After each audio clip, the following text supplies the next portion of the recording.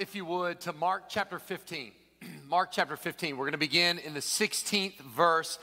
Those of you that have been with us for a while, you know that we've been traveling through the Gospel of Mark. And today is the grand finale, the climax. And we're going to be talking today about the crucifixion, about the cross. And so I want to walk through these verses in Mark 15, and we'll kind of take them verse by verse. Let's begin by setting up a little background. I want us to use our imaginations. I want us to imagine that you are in the barracks of a battalion of Roman soldiers, and it's Thursday night. Oh, by the way, the year is like 33 AD. And it's Thursday night and Passover night. There is, because of Passover, it's connected to the moon, so there is a full moon, and that full moon is illuminating Jerusalem. You're in this garrison, you're in this battalion of soldiers, and so far, like another year, another Passover. Your big goal as a Roman soldier every year, it always happens this time of year, everybody from every town and all around the Holy Land, they descend on Jerusalem. The town swells in population, and there's all this talk of Messiah and Messianic fever, and your job is to get through another Passover. Every year it happens.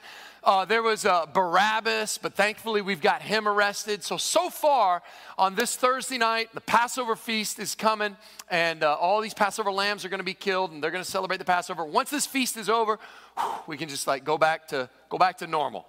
And so far, it's been pretty quiet. So far, it's been quiet. But until the past few hours, some stuff's been coming through on the police scanner.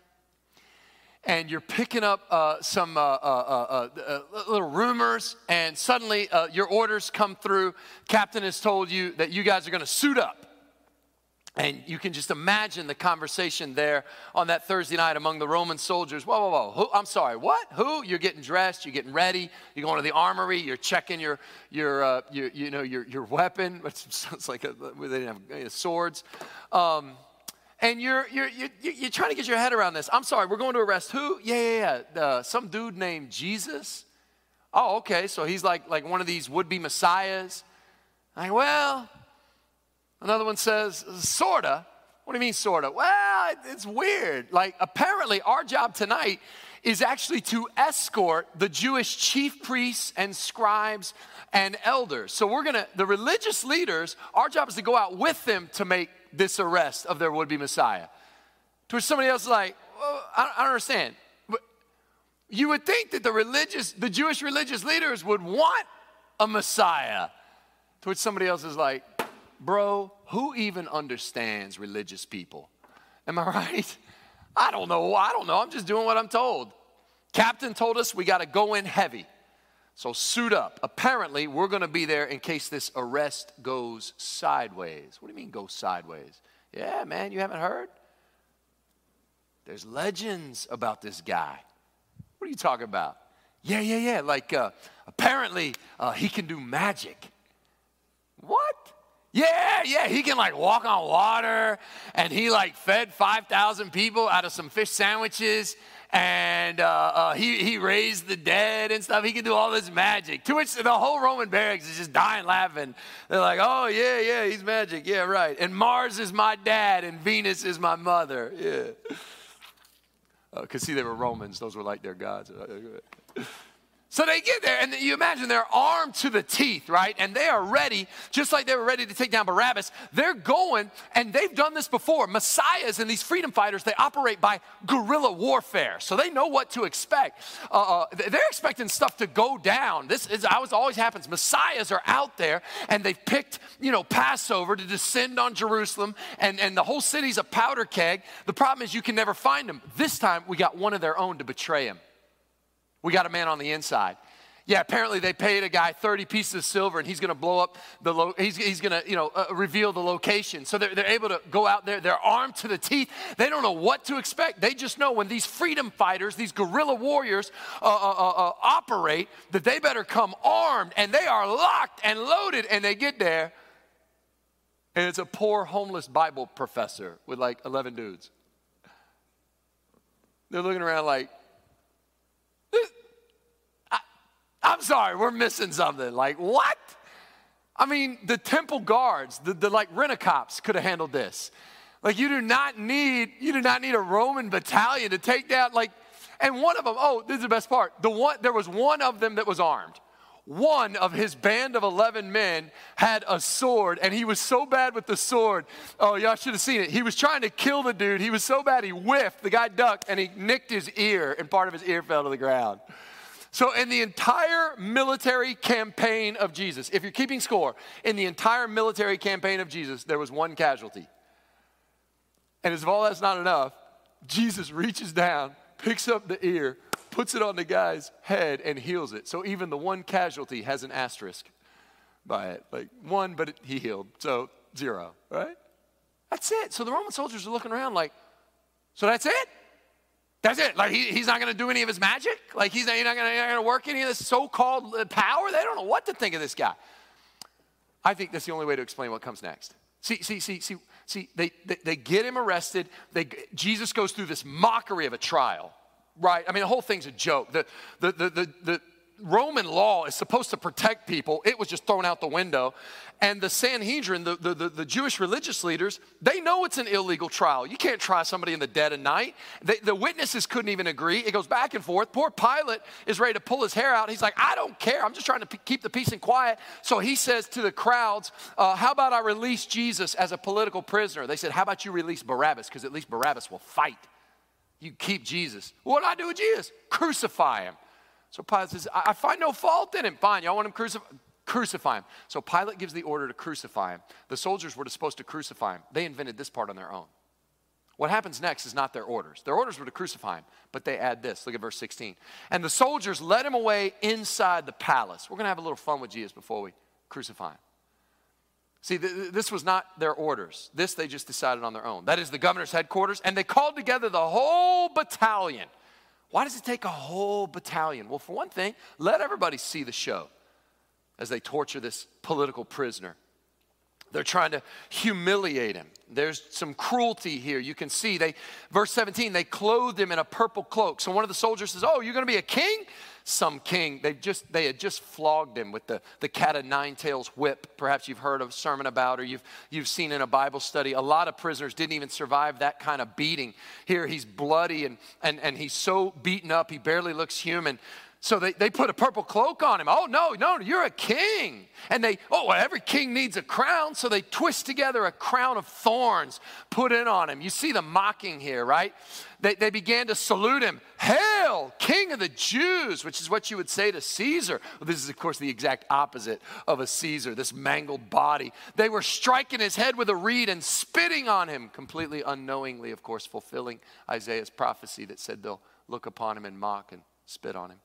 They kneeling down in homage to him. Oh, you're the king. What's going on here? Part of this, I think, is just straight up cruelty. This is just a group of guys in the army. A lot of them are rookies, which means they've just gone through being plebes. They've just gone through their first year, and they've been hazed, and they've been beaten up. And so when you get somebody and you can give it back to them, I think it's part of it's cruelty. And watching everybody torment this helpless prisoner. But I think there's more to it than that. I think these soldiers are convinced if there's any fight left in this guy, we need to see it. If there's any followers that are willing to stand up for Jesus, come out now. In other words, I think they're trying to provoke a response. I think that's the only way to explain why there was a whole battalion. Let's poke the bear. Right? Let's provoke Jesus. And now or never, if you got any fight left, is anybody going to stand up for you? No, didn't think so. All right. Let's take him out. Verse 20. And when they had mocked him, they stripped him of the purple cloak, put his own clothes back on him. They're dressing and undressing Jesus. Shows they have complete control. And they led him out to crucify him. And they compelled a passerby, Simon of Cyrene, who was coming in from the country, the father of Alexander and Rufus, to carry his cross. The condemned prisoner would carry this crossbeam up to the place of execution. And apparently Jesus had lost so much blood or was so physically weak that they conscript this Simon guy who was just sort of wrong place, wrong time, and they make him carry the cross the rest of the way. Verse 22, and they brought him to the place called Golgotha, which means place of a skull. And they offered him wine mixed with myrrh, but he did not take it. What's this about this wine mixed with myrrh? This would have been an ancient anesthesia, a narcotic, and a way to ease the suffering, to dull the senses of the condemned to die, sort of a last act of mercy. Jesus wouldn't take it. Why not? Because you don't drink on the job, and he's got a job to do. He's on a mission, isn't he? And he wants to feel it. He doesn't want anything to dull his senses. So he refuses this narcotic because he's at work. He's on a mission. And they crucified him and divided his garments among them, casting lots for them to decide what each should take. If you know your Bible history, you know that so much of what happened at the crucifixion is prophesied by the Old Testament. Psalm 22, for example, is about this righteous person crying out, my God, why have you forsaken me? I've been following you, but all these haters are coming after me. They're beating me, and they're taking my clothes and casting lots for my garments. Here it is. There's a scriptural fulfillment. You've heard sermons on the crucifixion. You know that this is agony, this is torture.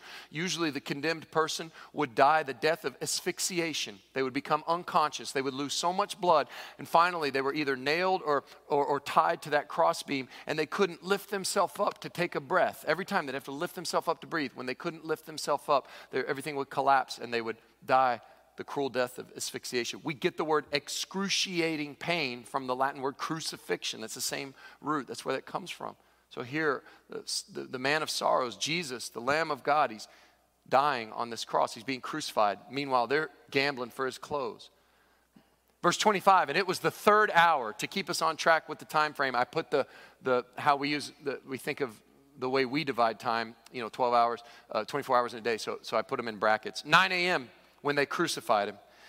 And the inscription of the charge against him read, the King of the Jews. And with him they crucified two robbers, one on his right, one on his left. You get the scene? Jesus lifted up on a cross, and two insurrectionists. Jesus had done nothing wrong. These were brigands, rebels against Rome, crucified on his right and his left. Now, with every verse, Mark is tying up loose ends that he started throughout his gospel. This one, I think, goes back to a couple chapters ago. Do you remember? Jesus, he's trying to talk to his guys. He's trying to tell them, listen, I'm the Messiah, but I don't think the way I'm going to be a Messiah matches at all what you guys think Messiah is. Like, I don't think you're getting it. I'm going to Jerusalem. I'm going to be killed. And then on the third day rise again. In fact, I'm going to be killed by the religious leaders. They're going to kill me, right?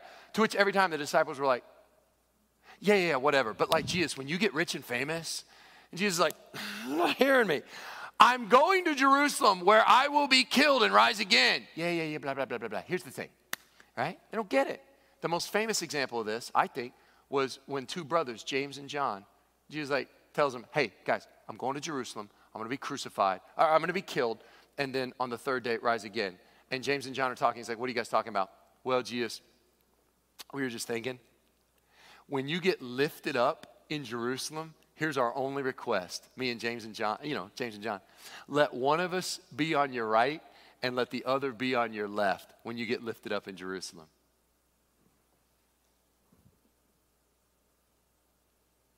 Now you know why Jesus looked at them when they said that and said, you guys don't have a clue, do you?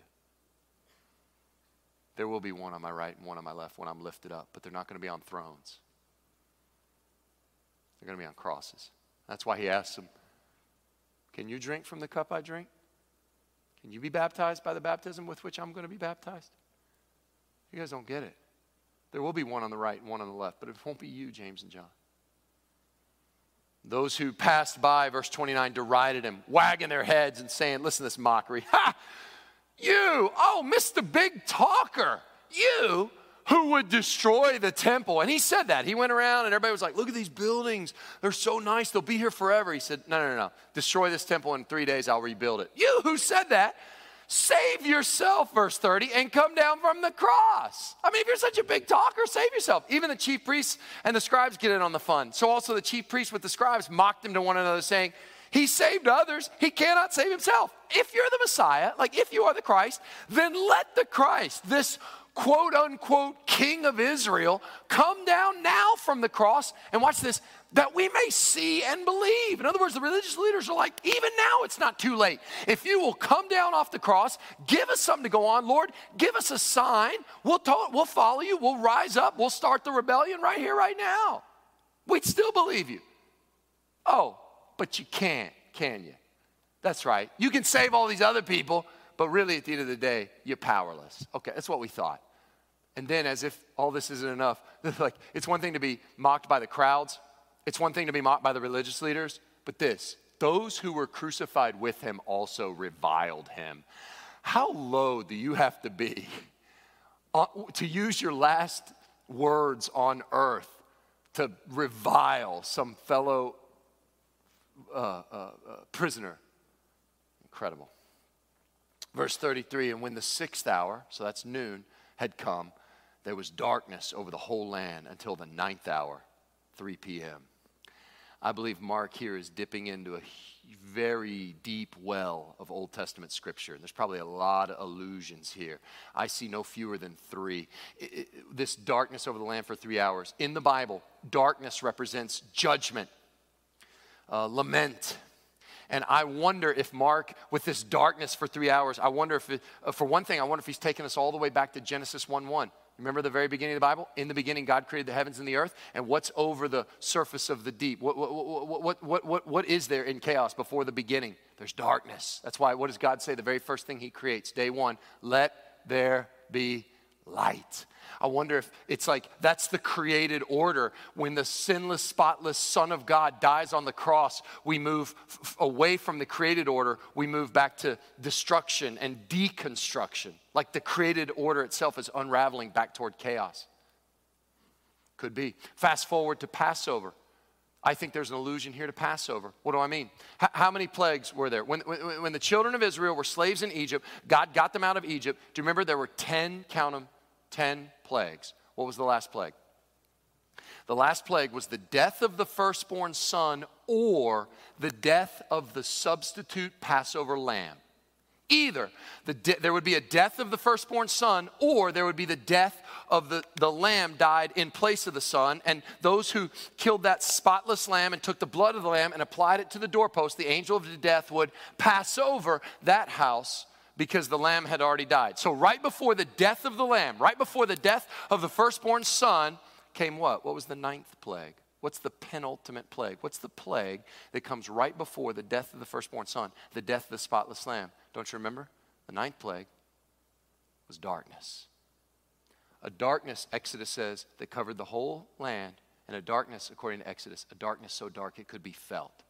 It was dark for 3 days. Here, 3 hours. I think, picking up on that symbolism to say the next thing that happens is the death of the Passover lamb. Some of those are allusions. This one is direct. There's a famous passage in the book of Amos. This is a prophet, and he wrote about this coming day of the Lord. He wrote about a day of judgment. They're so incredible, I put them up here. It's just 2 verses. Amos 8th chapter, 9 and 10. Before I read these, remember, these were written hundreds of years before the crucifixion of Jesus. And this is what the prophet prophesies. He looks into the future, and this is what he sees. There's coming a day of judgment. And on that day, declares the Lord God, I will make the sun go down at noon and darken the earth in broad daylight. There it is. Predicted literally, word for word. The sun will go down at noon, darken the earth in broad daylight. And verse 10, I will turn your feasts, like for example, a Passover feast, okay? I will turn what should be a day of celebration into mourning, and all your songs into lamentation. I'll bring sackcloth on every waist and baldness on every head. Wearing the sackcloth and ashes and shaving the head were signs of mourning and lament. I will make it like the mourning. In other words, you went from a day of celebration, I'm gonna make it like a mourning, and not just any mourning, I will make it like the mourning for an only son. You see that? Next part of that verse. I will make it like the mourning for an only son, and the end of it like a bitter day. I'm going to make the sun go down at noon, and I'm going to turn this day that you think is a day of feasting and celebration into a day of mourning, and not just any mourning, mourning like on the day, the kind of grief you would experience at the funeral of an only begotten son. Amos, 8th chapter, hundreds of years before the cross. Now, if you read that whole thing in context, it's very clear. God is judging Israel. He's pouring out judgment on Israel so that he can restore Israel. How on earth can you pour out judgment on someone only to restore them? We, of course, know the answer is the cross. Jesus was the true Israel. God was pouring out wrath on Jesus in place of his people so that he can restore them. Verse 34, and at the 9th hour, this is, again, 3 p.m., at the end of that darkness, Jesus cried with a loud voice, Eloi, Eloi, lama sabachthani, which means, my God, why have you forsaken me? These are obviously the words of Psalm 22. My God, why have you forsaken me? Jesus is experiencing what he had never experienced his whole life. His whole life he had had perfect fellowship with God the Father. But now, while he's on the cross, he's bearing the punishment for sin. He's bearing the wrath of God for sin. And Jesus has never felt that before. He's never felt sin before. What does sin feel like? It feels like separation from God the Father. Feels like that fellowship with God the Father is broken. He's never felt that before. That's, by the way, why he prayed in the garden, let this cup pass from me. He wasn't afraid of the cross. He wasn't a chicken. He wasn't a coward. He wasn't afraid of the nails. He wasn't afraid of the crown of thorns. He wasn't afraid of the beating. He wasn't afraid of the mocking. He knew that to go to that cross meant to bear the wrath of God. No martyr has ever done that. That's why he prays, if there's any other way. I don't want to feel that moment. I don't want to go through that moment. I don't want to be separated. The thing he valued more than anything in the world was his connection to God the Father. To lose that?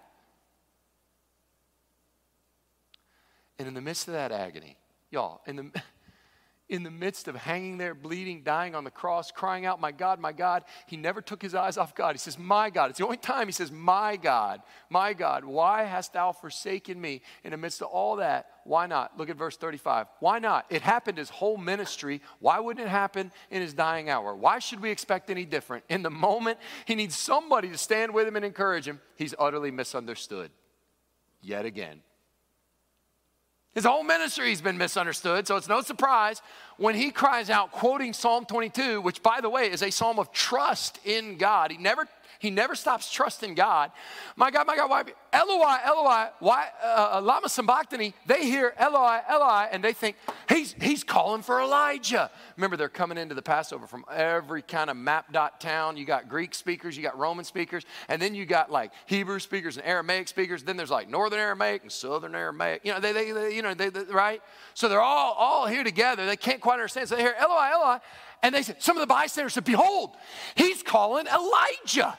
And someone ran and filled a sponge with sour wine, put it on a reed, gave it to him and drink, saying, wait, let us see whether Elijah will come to take him down. What's this about?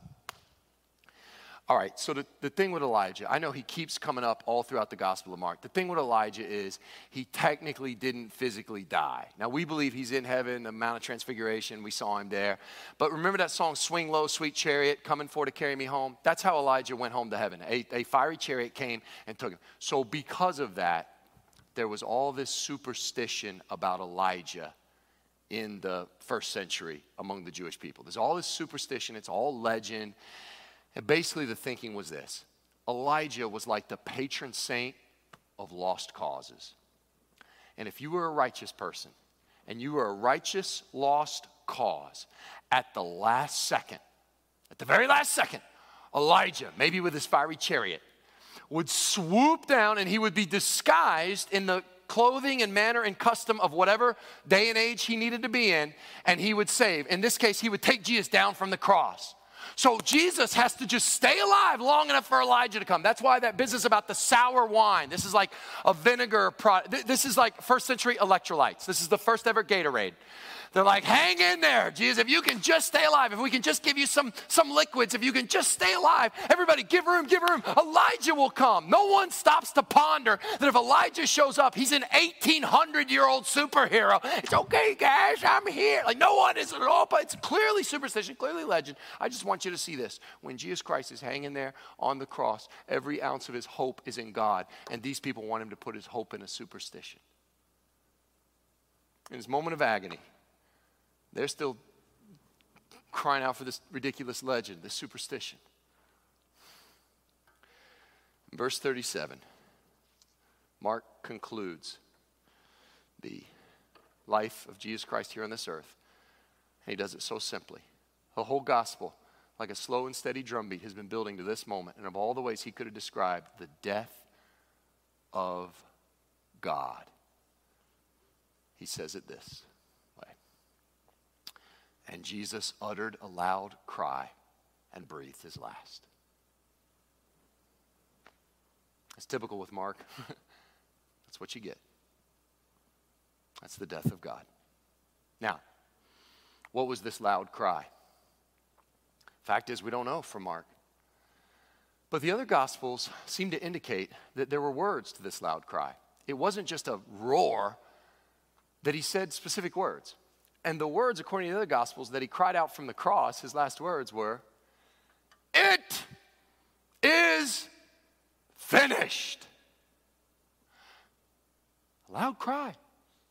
And not just any loud cry, a loud cry, "It is finished." We're going to hear in just a minute, that very cry is the thing that converted a centurion. Why? Because people don't die like that. Because of the nature of the line of work I'm in, from time to time, I've been around people at their deathbed. There's never a victorious loud cry. You've heard of the death rattle? People who are being crucified, all the books say the same thing. People who are being crucified were often unconscious hours before the life just slipped out of them. But not Jesus. Jesus goes out with a loud cry. Jesus goes out like victorious. Can you imagine? Before he dies, a centurion who has crucified a lot of people has never seen somebody say, "And not yet, not yet, not yet. Now it is finished." It's not how it works. The centurion is shocked by this. Why? Because you see, if that's true, then apparently, unlike every other human being, death doesn't get to tell Jesus when it's time to go. Jesus apparently controls death. Jesus has come on a mission, and he's not going to give up on that mission until what? Until it is finished. He has come to bear the sin for you and me. He has come to bear the wrath of God, and he is going to hang on that cross until every ounce of sin is paid for, and it's paid in full. He's the Alpha. He's the Omega. The Romans didn't kill him. The Jews didn't kill him. He came to lay his life down. So he gets to say, "It is finished." It wasn't finished till he said it was finished. And when he said it was finished, it was finished. Why is that important? Because the little phrase he used, tetelestai, was what you would stamp on a bill. So that if you paid off in ancient Rome, you went out and bought a brand new chariot. You shouldn't have gone into debt, and the Roman Dave Ramsey told you not to, but they had these sweet rims and whatever. And you made payments on this chariot. And then at the end, on your last payment, you would go to the clerk and you would get stamped on this bill, tetelestai. It is finished. These are the words Jesus cried from the cross. Paid in full. The reason that was so important is that was your only proof. You didn't have electronic systems. You didn't have titles and records and all that stuff. You had that document, and it had a stamp and a seal from the Roman government that says paid in full. Why is that so important? Because at any time, if a creditor came knocking, "Yeah, we're here to repo your chariot," you don't have to fight. You don't have to get defensive. You don't have to say a word. You just go get that piece of paper. You hold it up. You show where it says paid in full. I believe we're done here. I believe we are. They go on their way. Why is that so important? It's important because I know how some of you feel. You never feel that you measure up. You never feel you're a good enough Christian. You feel like a failure. You feel like you're a failure as a dad. You're a failure as a husband. You feel like you're a failure as a mom, failure as a wife. I mean, you think you're doing good as a mom, and then you look on Instagram, "I'm a failure. Look, they're perfect." You know, I know. You feel that failure when it comes to God. I'm never enough. I can't be enough. And then what happens is there's a voice. That voice is the accuser, it's the enemy. He comes to condemn. What does he come to say? He comes knocking. He says, hey, you're not good enough. God doesn't want you. Who do you think you are calling yourself a Christian? You know, it's only a matter of time before they find out. Hey, and Satan, what he loves to do is he loves to talk about all the debts you've created. He knows the ones. Hey, let's talk about your past. Oh, Satan, let's don't talk about your past that like the statute of limitations has run up on and like you've cleaned up and you would share in a testimony. I'm not talking about that. I'm talking about the stuff. It doesn't matter how many years go by. You are never sharing it in a testimony. Your real past. Let's talk about your recent past, Satan says. Like real recent. Let's talk about that sin. Let's talk about the sin you committed on the way to church this morning. Some of you have managed to sin while you've been sitting in here in this worship service. And Satan wants to talk about that. And some of you are worried about the future. I won't be able to hang on. I won't be able to hold on. I won't have enough faith. What about the future sins you're going to commit? Hey, listen, church, you don't need to get defensive. You don't need to equivocate. You don't need to get into a big theological discussion. You simply need to hold up Mark chapter 15, verse 37, and tell that old devil 3 words. Paid in full.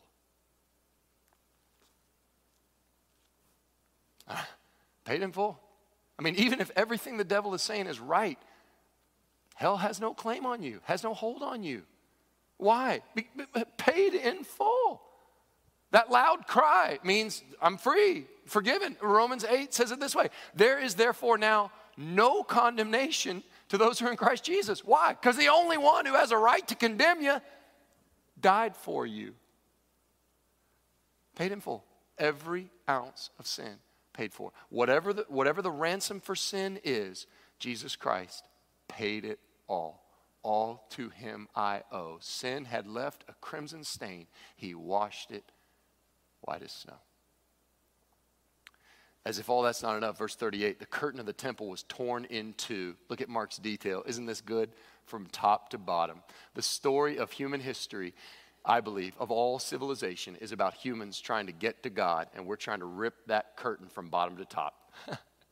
What do I mean? Do you remember the temple setup? The temple was all about access to God, and there was increasing degrees of access to God. If you were a Gentile, forget about it. You couldn't even get close to the temple. If you were an Israelite, you could get into a certain courtyard. If you were an Israelite man, you could go a little further. If you were a particular kind of Israelite man, a priest, you could go into that courtyard.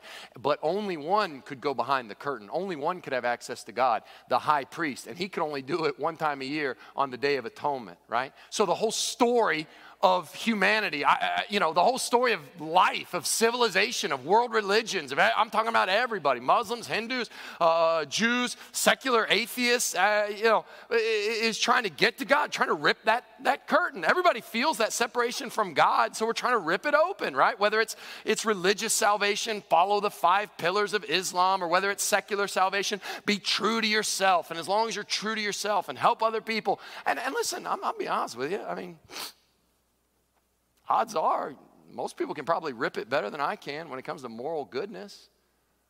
I mean, I had so many friends and neighbors in New York that were Muslim. I think they were a lot more moral people than I was. I know secular atheists, secular humanists. They're doing a lot of good for the world. Man, they're really ripping. Yeah. They get about 2 or 3 inches, maybe a foot. Mother Teresa might have got like 1.5 feet. That's great. Okay. See where I'm going with this? Our separation from God can't be ripped bottom to top. It's not gonna happen. You just don't have the moral goodness. And not just you personally, no one ever. So God did something in Jesus Christ incredible. He broke down the separation from top to bottom. You gotta love the book of Mark, perfect symmetry. The book of Mark opens and closes with stuff being ripped open and God exploding into your life. 2 times in the Gospel of Mark, this word for rip is used, schizo. The first was at Jesus' baptism when the skies were ripped open and the voice comes down, that's my beloved Son in whom I'm well pleased. And at the end of the Gospel, when the spotless Lamb of God dies, the veil of the temple is ripped from top to bottom. 2 times, stuff being ripped open and God coming into life. Well, when the centurion heard this, when the centurion who stood facing him saw that in this way he breathed his last, he said, oh, and y'all, this is what we've been waiting for. If you're just joining us, if this is your first time in the Gospel of Mark, please forgive this moment. But this is a reward. For those of you who've been with the Gospel of Mark since the jump, you were here since kickoff. What did we say? Mark chapter 1, verse 1. The beginning of the gospel of Jesus, Messiah and Son of God. And it took us so long to get to Messiah, didn't it? Like, think about all that Jesus had to do to get one person to admit he's the Messiah. Think about it. He had to heal all these people. He had to do all this stuff. And then finally, it took 8 chapters. And finally, it was Peter who's like, you're the Messiah. And the whole church was like, yes, somebody finally gets he's Messiah. When is somebody going to realize he's Son of God? And I'm like, settle in. And we went through another month of teaching on Mark. And finally, y'all, finally, it's taken like almost all 16 chapters. But finally, he's been acknowledged as Messiah. And here we are. It is none other than a Roman centurion. The dude's never been to church in his life. The religious leaders missed him. But it's a Roman centurion who said, truly, this man was the Son of God. To which everybody who's been in the Gospel of Mark since the beginning, in your heart, you're like, yes, somebody gets it. He's Messiah. He's Son of God. When so many people missed it, why do you think the centurion got it? I don't know. But I have a hunch, right? I have a theory. I always have a theory. My theory is, because Mark never wastes a word, my theory is this. Who stood facing him. All the crowds were walking past him. And all the religious leaders were wagging their heads, and they're all walking past him. But the centurion stood and faced him. I'm going to ask the musicians to come and lead us in a time of response. Brandon, however you choose to do that as you prepare. I wonder, can I ask you personally? It's easy in the Christmas season to just walk all past Jesus. Who has taken the time like we did this morning and just beheld the man of sorrows on that cross? When is the last time you considered, who stood facing him? That's why I think he got it when no one else did. Walking past him. A lot of people reading articles about evangelicals. They're talking politically about this stuff. Forget all that.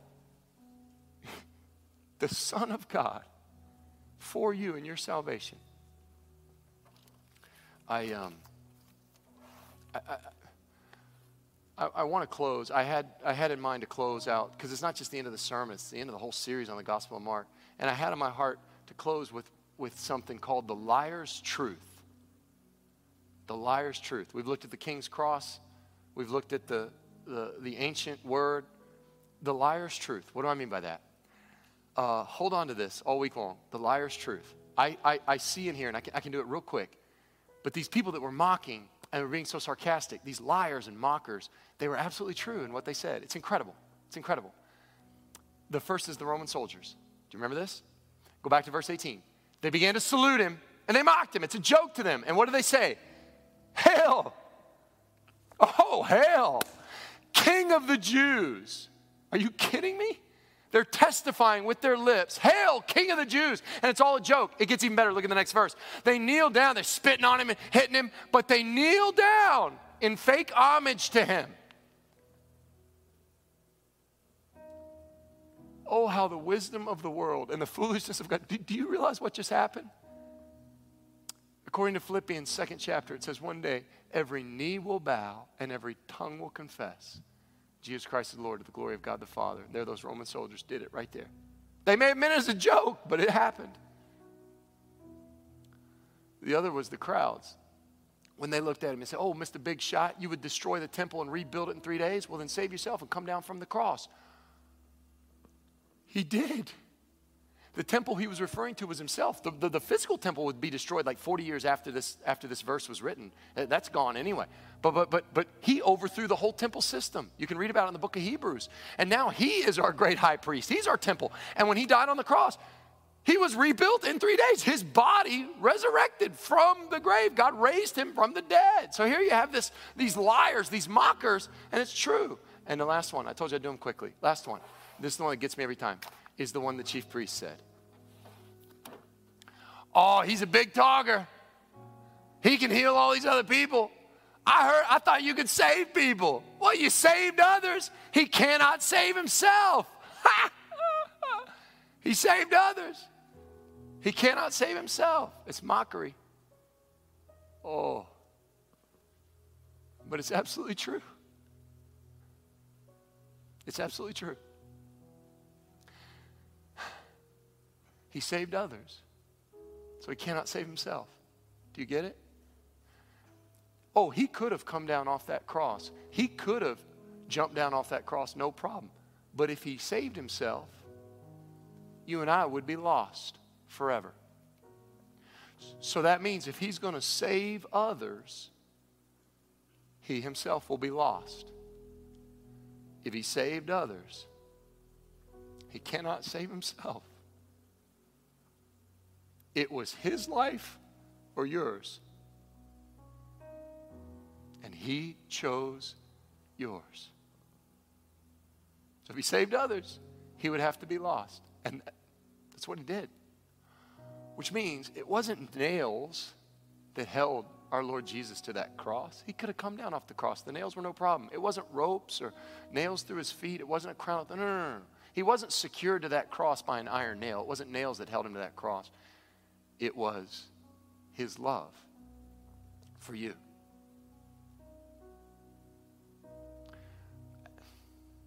What else can be said at the end of a Gospel of Mark? Look, if you are not yet a Christian, if you're not yet a believer, what else can be said?